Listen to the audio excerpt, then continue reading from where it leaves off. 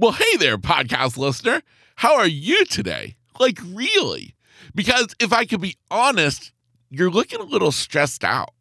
And that's okay, because I've got your back. Because if you are feeling stressed out with life and work, left to feel unfulfilled, stuck, and ready for a new chapter to begin, well, I'm inviting you to change that. Because I want you to sit down with me and let's figure out a plan together, your life's roadmap, taking you from where you are right now and getting you to where you want to be. All you have to do is head on over to workwithkevin.coach. That is workwithkevin.coach to sign up. Until then, enjoy today's episode.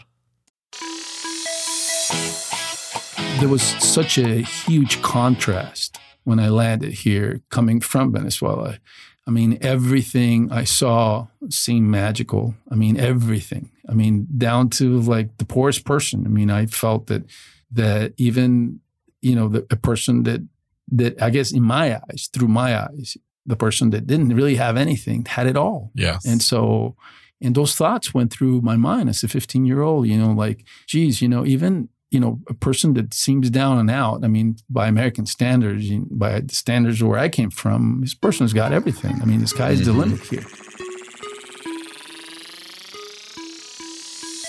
Welcome to the Lowdown with Kevin Lowe, the podcast shining light on the inspiring stories of ordinary people choosing to live out anything but ordinary lives. All in the hope that you will be inspired to live out your best life. Because this life, it's meant to be lived. And this podcast is meant to inspire you to do it. What's going on? And welcome back to the Lowdown with Kevin Lowe. This is episode 115. And well, I'm excited to have you joining me today. I hope your day is going incredible. And if I have it my way, it's about to get even better. Because today I'm sitting down in the studio with a guy who has a story that I think you're going to really love. You're going to love it not only because it's entertaining, it's very interesting, a little bit exciting, a little bit thrilling, but because it also has a deeper meaning to it. I know it did for myself while talking with today's guest. The guest I'm referring to, his name is Anthony Arismendi, otherwise known as Tony. And Tony grew up on the dangerous streets of Venezuela as a child.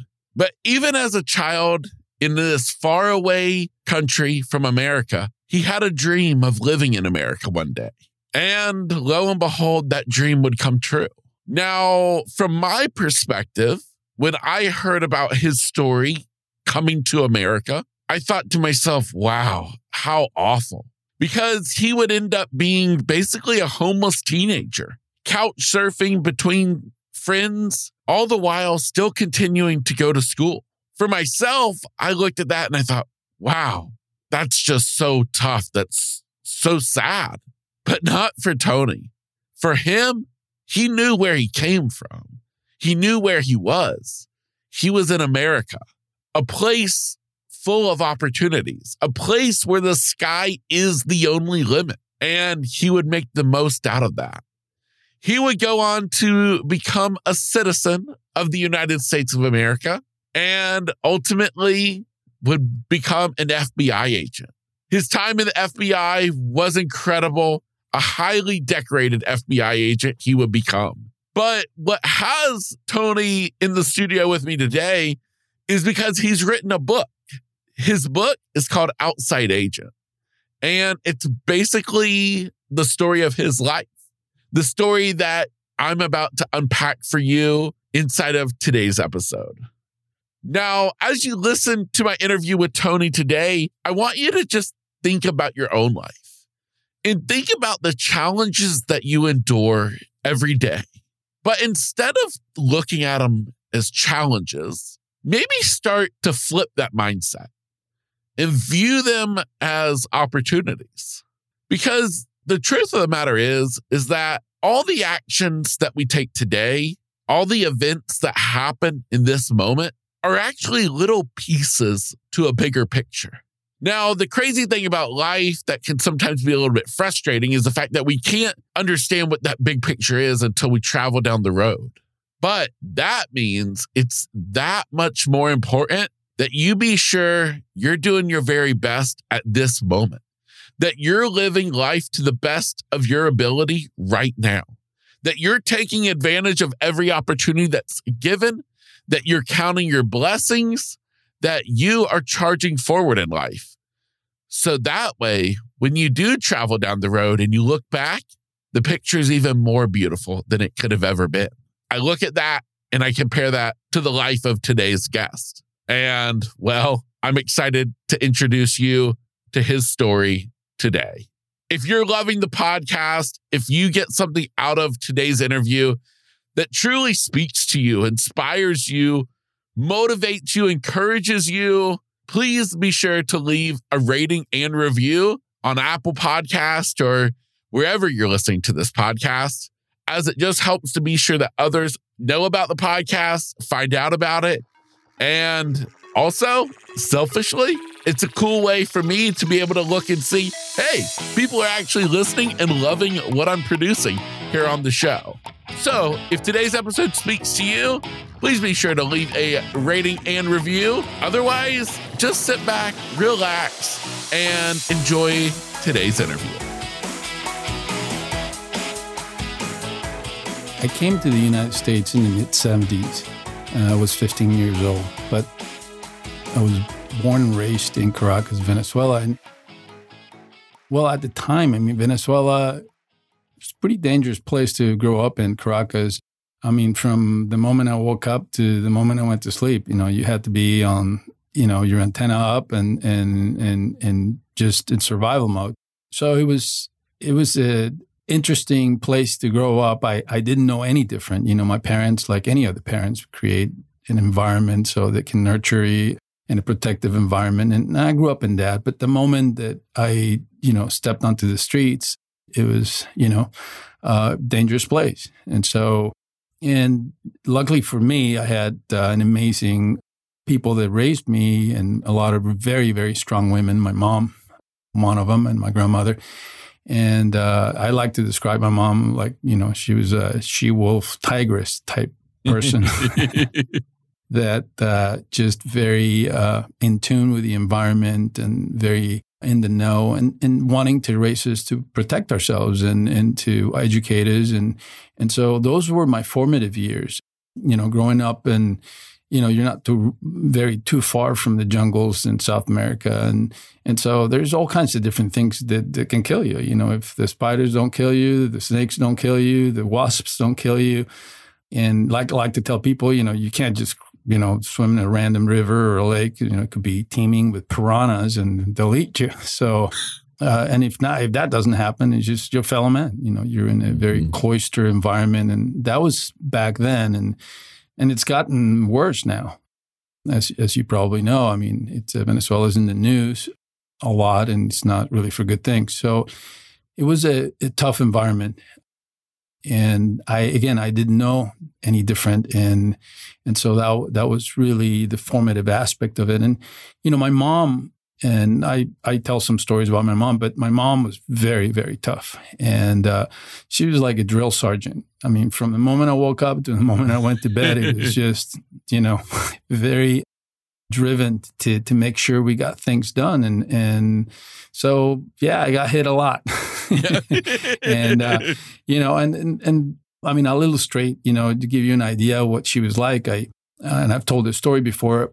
We were getting portraits again. I didn't grow up in the 1800s, okay? But at the time, you get your pictures taken by a professional photographer, and then you go to a studio. And my mom had parked in a place, and apparently a woman felt that my mom had taken the spot, some Russian woman, and so she walks up to our car and really catches my mom completely by surprise, and just hits her, pow. Just right in the face and then slaps her.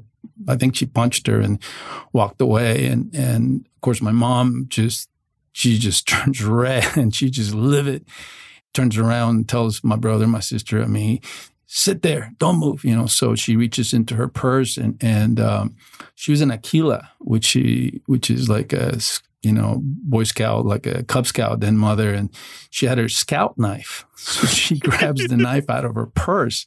And so, of course, we're little, but we see the knife and we're, oh my God, what is my mom going to do? So she gets out of the car and she heads towards this lady. Of course, the lady gets in the car. She shuts the door. She rolls up the window and then she sees my mom coming. And oh my God, my mom literally goes around the car and she punctures every single tire. Pa, pa, pa. And then heads back to the car where we're sitting and still gets in. And he was like, nothing had happened. And we were just sitting there, just stunned. And it's like, okay, let's go. And later, that day, she's telling the story of my grandmother who was Catholic and she was in mourning. So they were black, 7 years. And then, somebody else dies and they were black again. And so, of course, when she gets to the part where she punctured the tires, my grandmother thinks she stabbed the lady. So she starts crying. And so that's not what happened. But so, this is, she was a tough woman. And this is a type of woman that I raised, with. And I mean, she was, there's another story that there's so many of them, but we go to a family get together or a party or some kind of thing. And then, my mom would call my brother and I over and then she hit us. And they're like, what did you hit us for? Because you guys are going to do something. So, so I'm going to hit you right now. Because I know you guys are going to do something. So she was, she was pretty tough. And another time, and again, you got to realize that it's not like here, not, in the United States. I mean, I don't care what part of the U.S. you're in. And I mean, for the most part, you can, go to the store and, if you're in a bad neighborhood, you just have to have your antenna up and be cautious. But she would pick us up from school and take us home. And there was a gang that was after us all the time. And I saw my brother from a distance and he must have said something to the gang member. And later on, of course, save face, they actually blocked my mom's car from when she was picking us up and they wouldn't let her go. And my mom gets out of the car, literally. And then she basically says, ¿Quién es el jefe? Who's the boss? So she's looking at all these kids and they're teenagers, but make no mistake, teenagers or not. I mean, they'll kill you and take your heart out and show it to you. And so she disarms, basically gets them to take everything out of their pockets and then identifies who the boss is. And then she leans into the car. And then I wanted her to ask my brother because my brother was the real fighter. And I was, she had put us in karate. So we kind of knew a little bit how to fight. But my brother was the one. And she looks at me and she says, you get out and you better go out. Kick his ass, and if you don't, I'm going to kick your ass. So this is the kind of mom that I grew up with. So that was the formative aspect of growing up there. A lot of it was just, learning how to be tough, how to survive, how to get along in this environment, not knowing really that at some point I would be moving to the United States and, forevermore and be here and make this my home. So that wasn't in the cards at that time. Yeah. But, what happens is my parents had been, fighting with each other. And as you know, people that are in the process of separating and getting divorced, they're fighting like cats and dogs. And it reached a crescendo. And then my parents obviously, at some point separated. And my dad went on to live one of my grandfather's properties, and they started talking about the future. My grandfather saw what was coming in Venezuela and was already in tune with that and was looking to see and had interests overseas and started talking to my dad about, going to another country. And he was ailing. He didn't know how bad, but he was ailing with cancer. And so a decision was made, and my dad started talking to us about it. And then there was a falling out between my brother and my mom, and then I got caught up in the whole falling out and ended up going to live with my dad.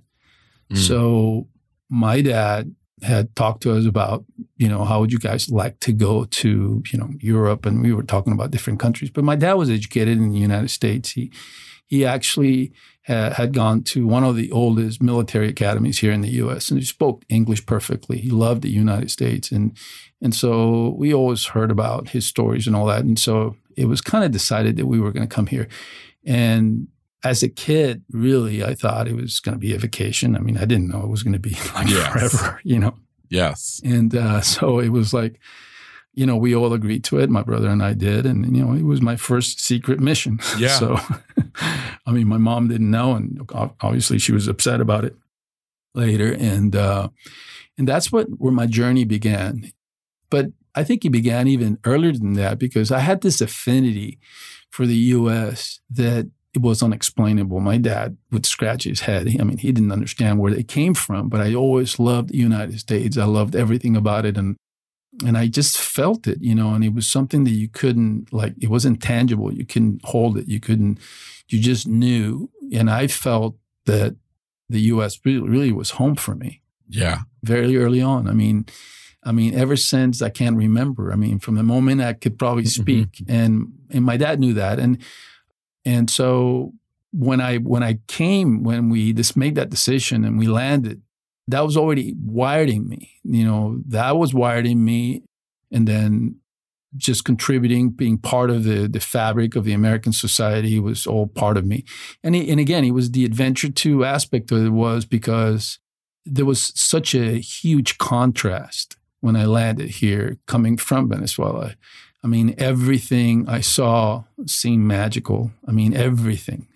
Down to the poorest person. I felt that even, a person that I guess in my eyes, through my eyes, the person that didn't really have anything had it all. Yes. And so, and those thoughts went through my mind as a 15-year-old, geez, even, a person that seems down and out, by American standards, by the standards where I came from, this person's got everything. The sky's the limit here. And so when you look at it through that lens, then it's very hard. And at the time, it would have been impossible for me for you to tell me or talk me out of the fact that I felt America was the beacon of light. And to this day, I feel that way. I feel that this is a great country. It's the greatest country in the world, and it welcomes, immigrants. It welcomed me, and I came here with a bag full of dreams and not knowing, how long I was going to be here, and so the journey began really for myself, my brother, and my dad, and it sure has been an amazing journey. The U.S. has, given me so many opportunities, so many different things, and for every door that shuts, 10 doors open.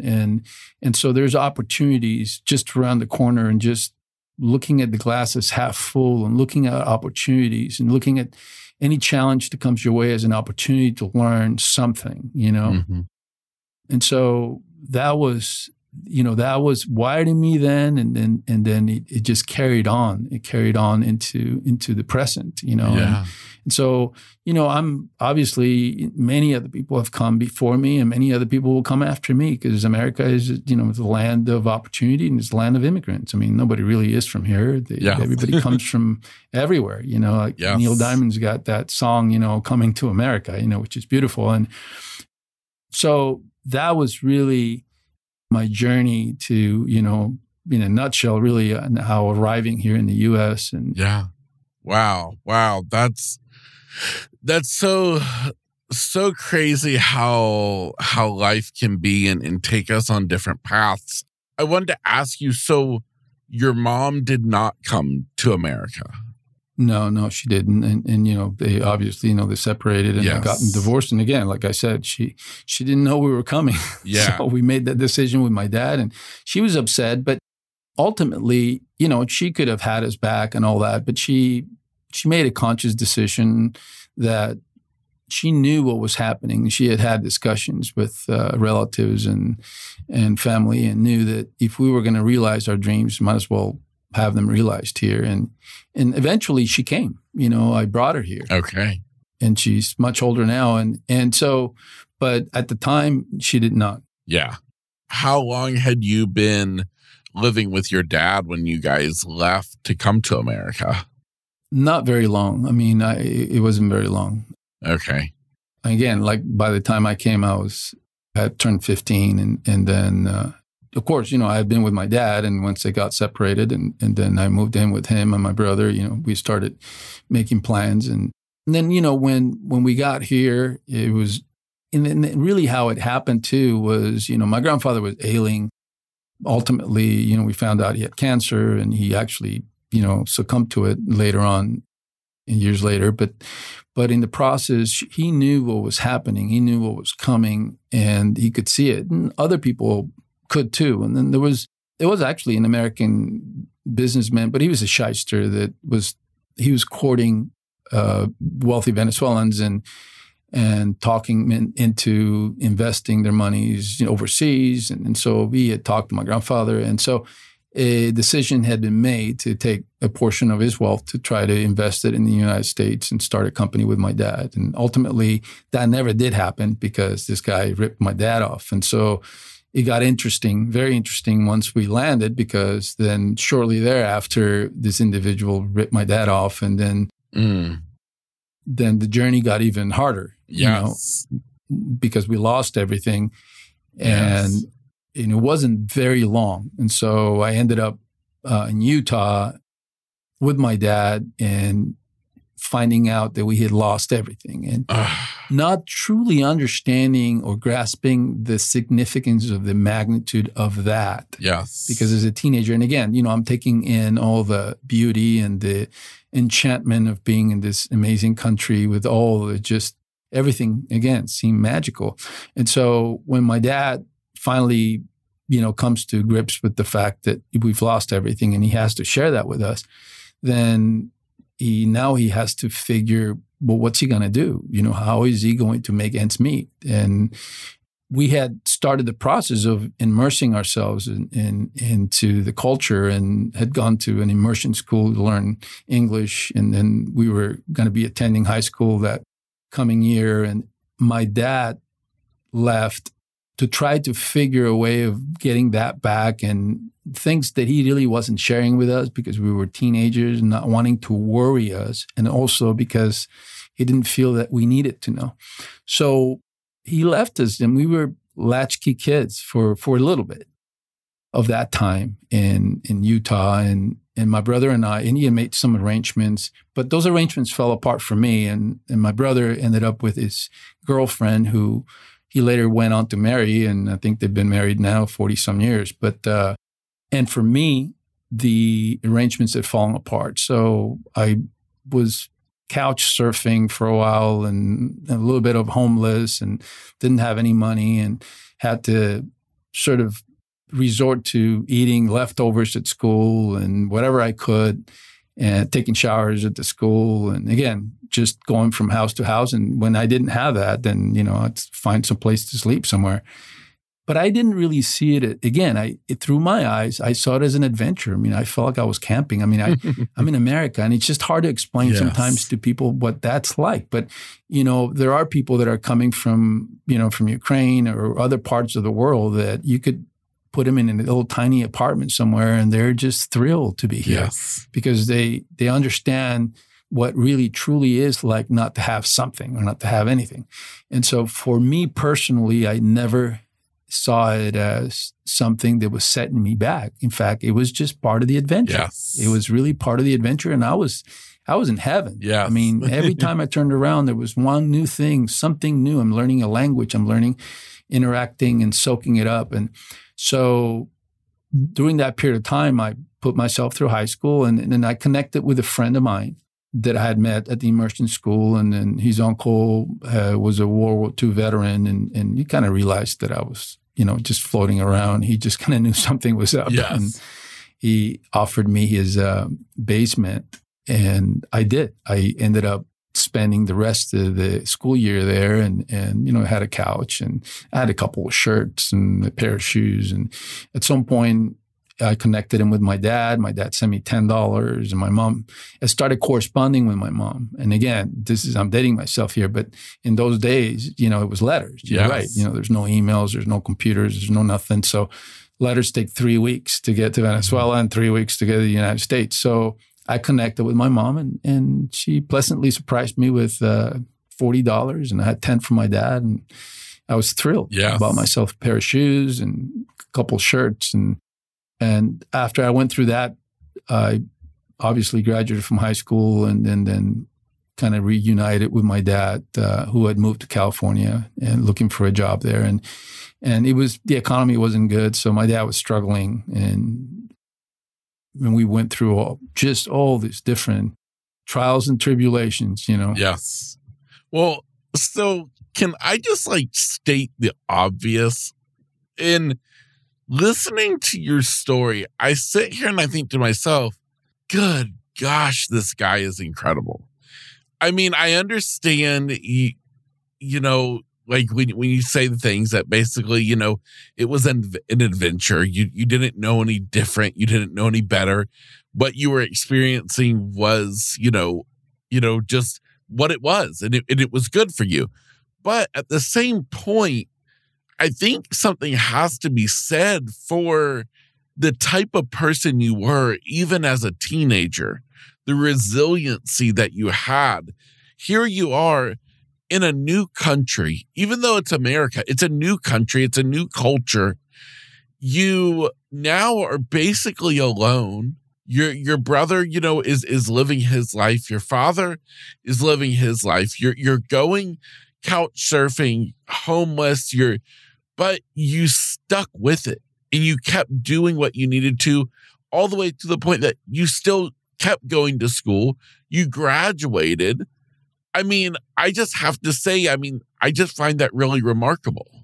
And again, I think it goes back to, the formative years. I had lived in such a really Will Robinson environment, where, again, you're in danger all the time. And if you're worried about getting kidnapped or killed, and the press down there doesn't censor anything. So I had friends that had actually been killed, and you'd see newspaper, right on the front page, this person. And so those things really, they mark you, Yes. And again, when you don't know any different, you're living that. And then when you are transplanted from that kind of an environment to an environment like this one here, I just saw it as really, it was like fantasy. I mean, it was fantastical. It was magical. It was surreal in a good way. Yes. Through my eyes. Yes. And so for that reason, I was able to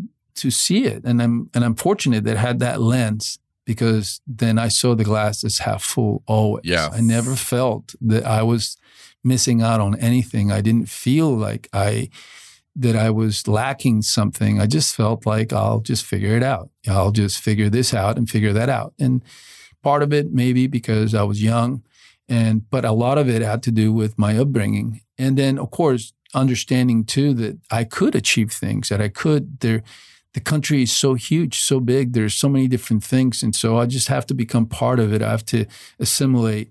And then when I do, I wanted to serve. I wanted to serve the country.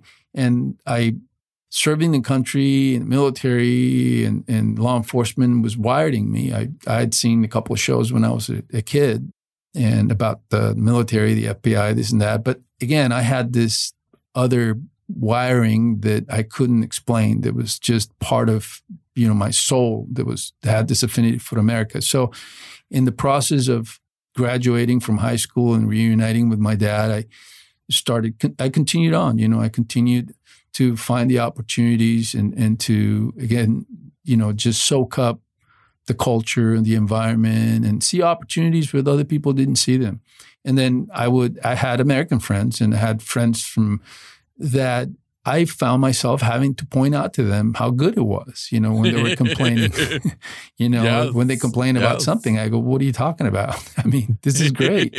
You could do this, you could do that. Yes. And so, I was seen as naive in some ways. I remember, one thing that stands out, I remember watching a show, and I don't know who I was with, and I saw this guy's working out, and they looked pretty buffed and not very happy, but they looked like pretty buffed. And so I asked someone in the room, where is that? And then they told me that it was prison. So I couldn't believe that these guys were in prison, because, you got to be kidding me. They get that, good, Yes. So, I mean, even in that environment, through my eyes, I thought, wow, I mean, this is a great country. I mean, the sky is the limit here. Yes. So once it was clear that I was basically here to stay, and it wasn't, I mean, at the time I still had to go through the process. I mean, you have to get the visas and then residency and then, and then your citizenship. And that's a process that takes years and years and years. And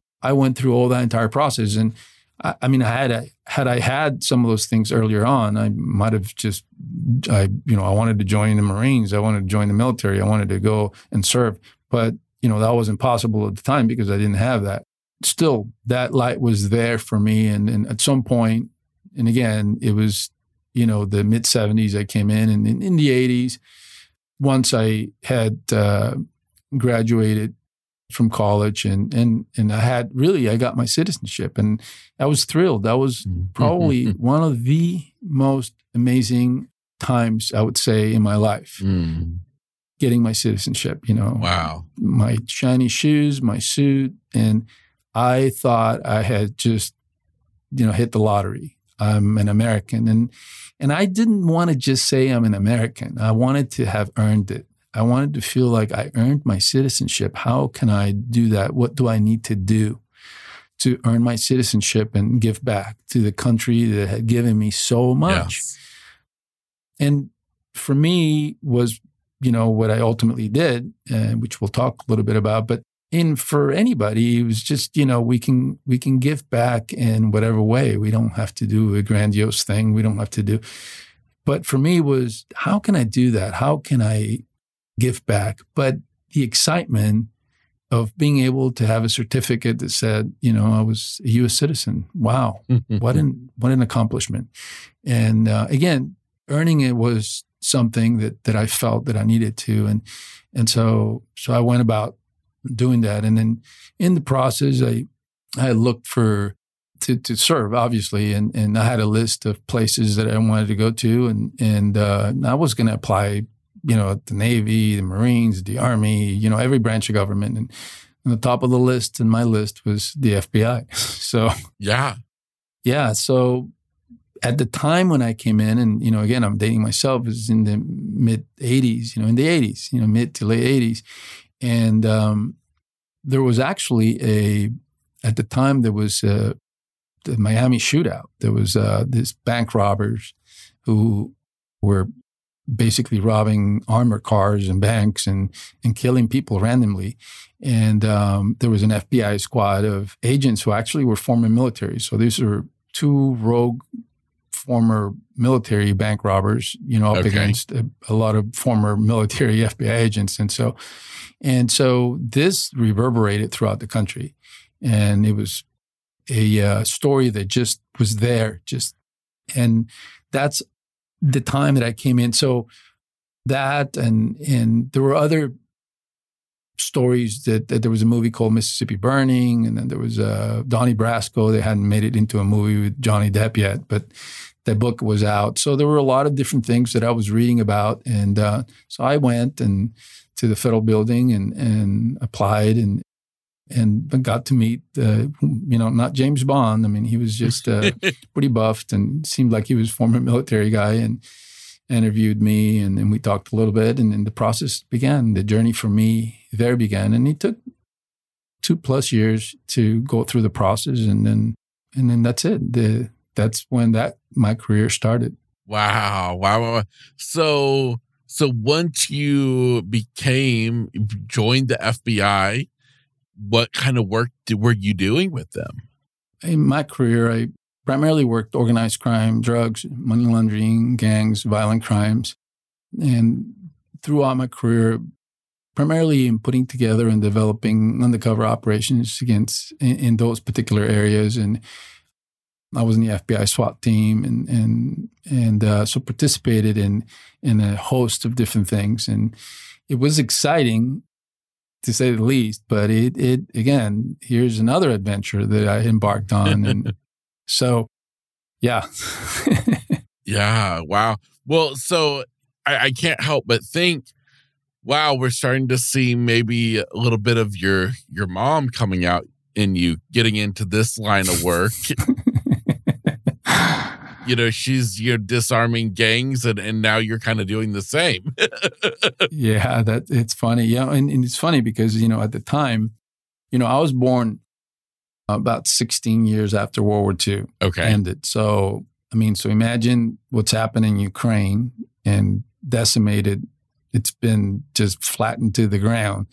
But multiply that by every country in Europe. So that was World War II. So what happened to all those people? Well, they had to go all over the world because they were just walking around. They're unemployed. They have to, rebuild all those countries. And a lot of those people moved to South America, and people moved from all over the world. And it just happened that this karate master had moved to Venezuela, Choco Sato.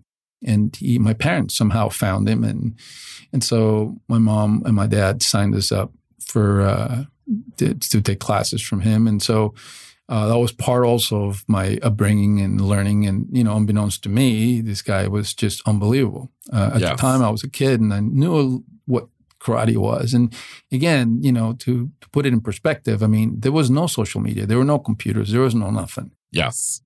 I grew up with maybe 2-3 channels, and there was just limited amount of TV, and I wasn't allowed to watch anything because there was one little tiny TV with little antennas. My grandmother had it in her room. So entertainment really was just keeping yourself from getting kidnapped or killed, and going to school and studying and hanging out with your friends and blowing up stuff and and doing things that could be potentially considered dangerous here. So yes. Yeah, so that was part of that upbringing that we talked about. And then the other was that the George Washington of South America was Simon Bolivar. And like in the United States, the revolution started because obviously taxation without representation, Washington, Jefferson, and Franklin, and, Declaration of Independence and all those different things to break from England. And so the colonies, wanted to break from England. And in South America, they had pretty much the same thing. It was very similar, but it was to break from Spain. So here in the United States was the British throne and the King of England, and in South America was Spain, with the exception of Brazil. Yes. Which was a Portuguese colony. But for the most part, all the other colonies were from Spain. So at the time, Napoleon Bonaparte was doing what Putin's doing and what Hitler did. So this is predating Hitler, predating Putin. And Napoleon was just wreaking havoc all over Europe. And he placed his brother on the throne of Spain in ousting the king. And so the colonies in South America saw that as an opportunity to break from Spain, just like they did in the United States. Yes. And that revolution was headed by Simon Bolivar. Well, the second in command of all the armies of the South American Revolution was my great-great-great-grandfather. Oh, wow. And so those stories were told to my grandfather, my father, me, and everyone in my family. And also the stories of my great-great-great-grandmother, his wife. She was a fierce woman and had an interesting story. Too, she was captured by the Spanish, and they tried to use her as a pawn to try to get my great-great-grandfather to turn himself in because they couldn't take him out. Yes. They just couldn't capture this guy. They couldn't take him out. So they captured her, and at some point they tried to ship her to Spain. In fact, they did. And it's kind of an interesting story. And then there's a couple of appendices in my book that tell that story. But as they're making their way to Spain, her ship gets attacked by the Pirates of the Caribbean. Oh, wow. So, the pirates pretty much figure out that she's a prisoner and then, give her the option of like being liberated. But she says, no, I'm going to Spain. I'm a prisoner of the crown. And so when she gets there, there's this drama, not only the pirate drama, but the drama that, she apparently doesn't curtsy or bow and before the king. And then, and the king had been reinstated. I failed to mention that. So Napoleon was taken out completely. Okay. And once he was taken out, the king of Spain was reinstated. And he put an army together with a lot of the generals and soldiers who had fought Napoleon. And that army was to go to South America to get the colonies in line. And that's how the revolutionary battles took place, because they tried to break earlier, as I mentioned. But once the king came back into the throne, of course, he wants his colonies back. And then, Simon Bolivar and then all these generals and all these colonies are not wanting to get back in line. So, enter my great-grandfather being one of those rebels. And so as she's appearing in the court, she didn't curtsy. And then there was a diplomat, I think a British diplomat, who was taken by her beauty. And at some point, she's not killed for not, paying homage to the king, and she's allowed to walk freely. And then this diplomat helps her escape to England, and from there she goes to Philadelphia. And then after that, when the revolution was over in South America, she goes back to South America. So she was a little bit of a celebrity, and her stories are incredible. So all these things impacted me. Yes. They impacted me, and they were told to me, and they inspired me. So throughout my life, I always thought to myself, about them and about what they had gone through. And had they not persevered, had they not just looked at the situations they were in, and had they given up, then I probably wouldn't be talking to you right now. Yeah. Because I wouldn't be here. And, it's interesting that sometimes you're prompted by an unseen hand of some kind. And for me, and it's in the book, I had a situation, an instance once when I was in school where, I felt like I was going to have to leave school because I didn't have any more money for the next semester in college. And so I went to the library where I studied, and I sat and for a year or two, a place that I had picked just randomly. And I was thinking about quitting school. And then I never really paid attention to the books that were around me, especially in the desk that I was sitting. But, I was just sitting there, and then I ended up just grabbing a tome and just putting it on my desk as I was still thinking about quitting school. And I opened it to the exact page where my great-great-great-grandfather's portrait is. And then I looked at the tome, and it was a volume on the history of the revolution, of the South American Revolution. So here's a tome on the exact page with my great-great-grandfather on it, and this narrative in English, telling a story of all the trials and tribulations that they had to go through and what he had to overcome, challenges. And I mean, had he been captured by the Spanish, they would have quartered him and hung him, and who knows what else, other things they would have done. But he didn't give up, and there were letters and communications between him and Simon Bolivar, requesting weapons. And so I was able to immerse myself in the story, and I remember I didn't read it all, but I read enough to just sit there and think, oh my gosh. It gave me chills because I knew that was a message for me specifically to not give up, because the decision I was about to make would have derailed completely, whatever was to come. And it's like the butterfly effect. Just a little thing happens, and then next thing you know, you're just derailed completely. And I was stunned. I remember. And again, those were the days where there was no cell phones. Yes, there were no way to communicate. And so I went to the payphone and called my ex-wife, and she answered, and she came to pick me up, and I told her, park the car and come up. I got to show you something. So she did. And then, of course, I told her the story that I just shared with you, and she was just shocked. But those are the little things that happen. And we all have those things happen to us. It's not unique to me. It's unique. It's everybody. Sometimes there are whispers, from the other side. There are synchronicities, serendipities, things that happen. And they do happen for a reason, even though it's cliche. Sometimes we have setbacks. Sometimes we have doors to close. Sometimes things happen that may appear to be horrific, but then there are lessons, And, one of the things that I feel carried me through was that this belief that there is another side to our lives, and that's that mystic side, that unseen side that we're not able to tangibly feel. Let's say we live 100 years. And so once we're done with our lives, where do we go? I mean, where does everybody go? Well, we go back to where we came from. We go back to that place we came from. But where is that? Well, religious people will tell you one thing, other people will tell you other things, but it's really, truly where we are from. And And that's that unseen side.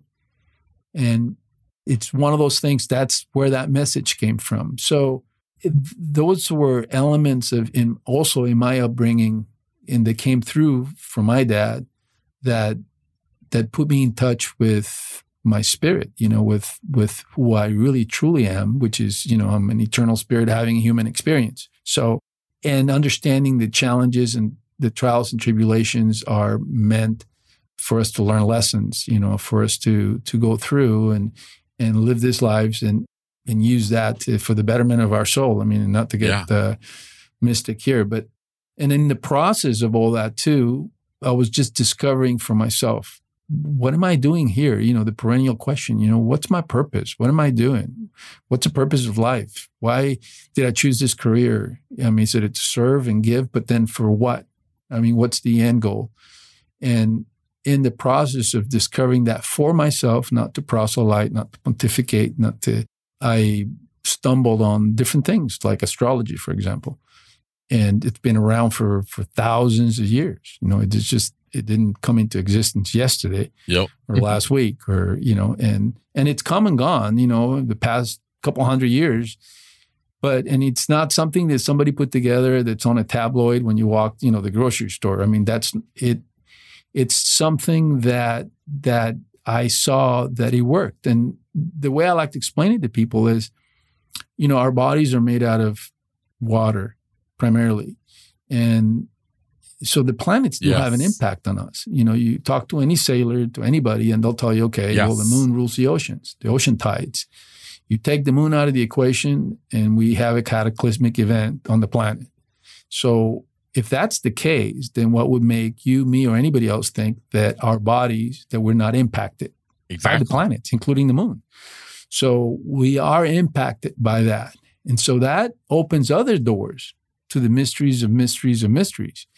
But what I learned along the way was that there was some consistency to this. And that's where astrology sort of came into the picture for me. And it's to start seeing and validating that there's something to this. And then, in the process, now we're in this day and age where you just can Google anything. I mean, you can, anything you want to know really is at your fingertips. And in this day and age, for anybody to think for a second that we're alone, I mean, we're this tiny planet in the sea, in a galaxy, in a sea of billions and trillions of planets, and we're it? No, there's life in other planets. We're getting ready to go to Mars, and we'll go to other planets, and you and I may not see that, but we will. So all these different things were part of that fabric that made how I saw the world, really, how I saw through the lens that I saw my existence. And I love it. Absolutely love it. So is this whole, because I just have to laugh because you are so deep in your thoughts. And here I was, we sit down and I'm thinking, okay, we're getting ready to talk to FBI.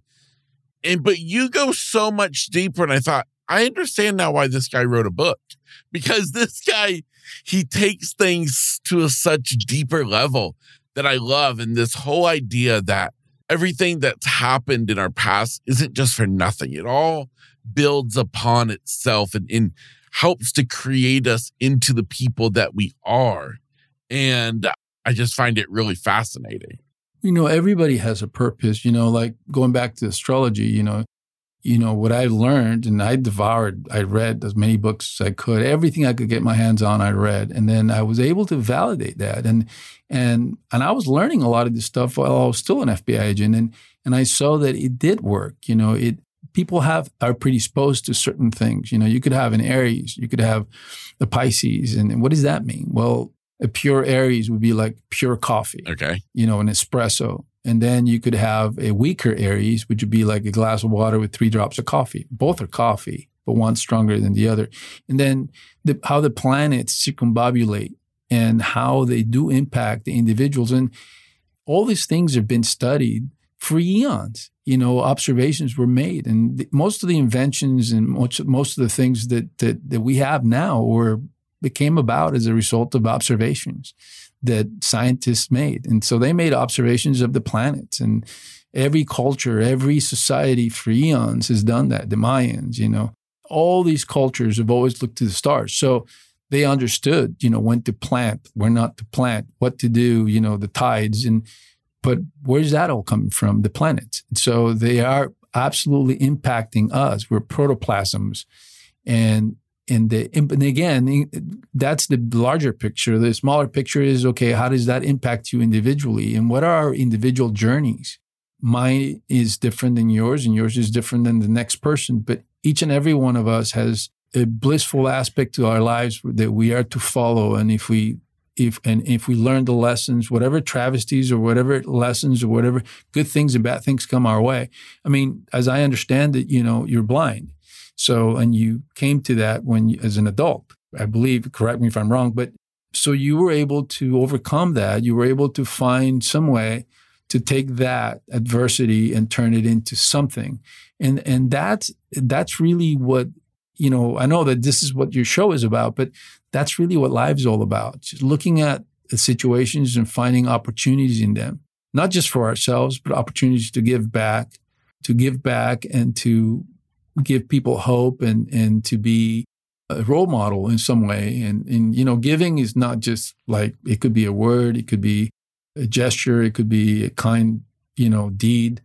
But it reverberates because we're ultimately all connected. So I served in a way I felt that I needed to serve. And, during the time that I was in the FBI and did the things that I needed to do and put certain people in check and then moved on with my life. And you've served the way you have. So, and other people, listeners you have their trials and tribulations and the things that they do that it sometimes feel like, well, why me? Why did that happen to me? Or what am I to do with this? And so we have to introspect. Our society here is culturally driven to externalizing everything and looking for some way to find enjoyment. And really, it's all from within. And again, you're blind, so I think, and you can tell me better than I could ever say it, but I think that probably opened doors of perception to you, or where, you didn't have that before. And now you're in tune probably to voices and to things that maybe you wouldn't have had otherwise. I mean, am I correct on that? Yeah.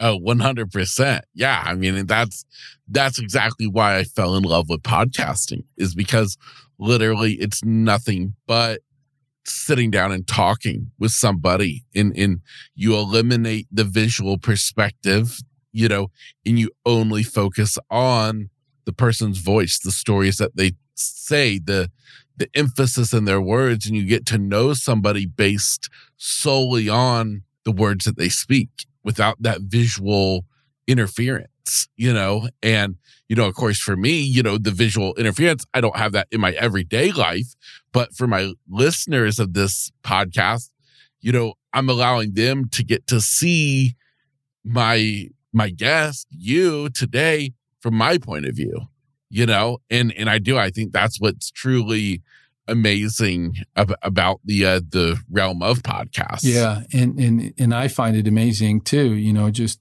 learning a little bit about you and what you had to overcome and what you had to do and how you turned your life around. And it's not, I mean, it's like in anything, whether it's a sport, it's not how you drop the ball, it's how you pick it up and keep on running. How do you take that adversity, that situation, and you turn it around? And, going back to what I was mentioning with the astrology thing, I like to tell people, obviously we live a period of time, let's just 100 on the average for a human. Let's just say maybe some more people live longer or shorter, but on the average 100 years. So if your life, let's just equate our bodies to a phone, like an iPhone. Okay. So you get your body, you're an iPhone, and you go to Verizon Heaven, and then they give you a number, which is your spirit. And then now you activate the phone, which is your body, and now you're on. Now you can call your friends, you can download memories, you can take pictures with your eyes, and you can function. If that iPhone breaks in any way, shape, or form, and it dies completely, then what happens? Are you out of a phone? You are. But then you go back to Verizon Heaven, and And then you say, well, my phone broke, but your spirit doesn't die. Your spirit's still in Verizon heaven. So we're eternal spirits having this human experience. And that human experience was that phone that broke. But that spirit's still there. Yes. Nothing's created or destroyed. It just changes. From water, you go to ice, from ice to gas, from solid to. So this changes happen. And I believe that we come back. So when we come back, we may get another iPhone, but it may not be the last iteration of it. It might be iPhone 18, 19, right? And then all of a sudden it's like your spirit's back on, and it's unique to your phone, is unique to you. And the one thing that we haven't, or we're not there yet, maybe a handful of people or a few people in our planet, like a Dalai Lama type, that they can download their memories from previous lives. So they can download, all their connections, and then they can just pick up where they left off. I mean, for the most part, I think as humans, we don't remember who we were. We don't know who we are, and we're just Mama, Papa, and your name is Kevin. So, and then you wake up, and you have to go through the journey all over again and have memories that are sort of programmed in you that at times you don't even know why you like certain things. You just know you do. And then you go on to live that life. In my quest to quench that for myself, I've come to those realizations. And again, then you go back to, okay, well, I'm still here. What can I do? And for me, it was, telling the story, sharing this story of coming from behind. And everybody's got a story. With my book, I think that what people would get, I would hope that they look at it as a mirror. Everybody has a story to tell. Everybody does. And we have to overcome challenges, and we have to overcome different things. And then those things make us into a better person. Nothing ever goes to waste. We find whatever it is, and it goes into sort of like a junk pile that we can draw from. Or it doesn't have to be junk. I mean, experiences. There are experiences that we draw from that make us stronger. If it doesn't kill you, it makes you stronger. And then you continue on. And then finding out that we are this interconnected beings, that we're not these bodies, but we're the spirits inside. And once you come in touch with that, even if you just get a glimpse of it, then you want more of it. You come to that realization. And it could take, one lifetime. It could take, you may never completely come in contact with that for yourself. We're in that quest. Everybody, even if they don't believe that they are on a quest to try to figure out, what their purpose is. As humanity, that's really what it is. And then, we come into this, all we need is love and all these different things that John Lennon used to sing about. Yes. Yeah. So does your book combine a little bit of all of this, your story, plus this kind of deeper level thinking? Yeah, it touches on that. It's just a story of an individual. It happens to be me and his journey as an immigrant, the mysticism aspect of it. And then, and the fact that I did become an FBI agent, and I was in the SWAT team, and then I worked undercover. And it's an origin story, because to compress my entire life story into a book is a very difficult thing. Yes. And so it was, where do you start? Where do you start in the book? Well, you start in the beginning. Yeah. And then it's a difficult process, but then start with the origin story, which I've shared some of it with you, and then you go from there. And I hope that it motivates, that it gives hope, that inspires people to self-reflect, to introspect, and to see themselves, and when they read it, they'll relate to it as a mirror. Yes. Because they too themselves are going through this journey. Yeah. And that their lives matter, that we have purpose. It's all about giving and serving, and yeah. Yeah, I love it. So now, where can we find your book at? Well, you can connect on anthonyarismendi.com. You can find me on Instagram at anthony.arismendi, and then and you can buy it on Amazon. Okay, fantastic. And it's called Outsider Agent. Okay. Where did the name come from? Because I was an outsider, I didn't fit in. Okay. An outsider is also a person that risks it all. that never plays it safe. And it's always operating on the edge of everything. Yes. and that's, I have an acknowledgement there to all the outsiders. You're an outsider. Yep. A lot of us are outsiders because we don't quite fit in. Yes. Into the groups that we're in. You know, you feel that somehow you don't belong. But you do. You belong in the outsider group. Yeah. I like it. I like it.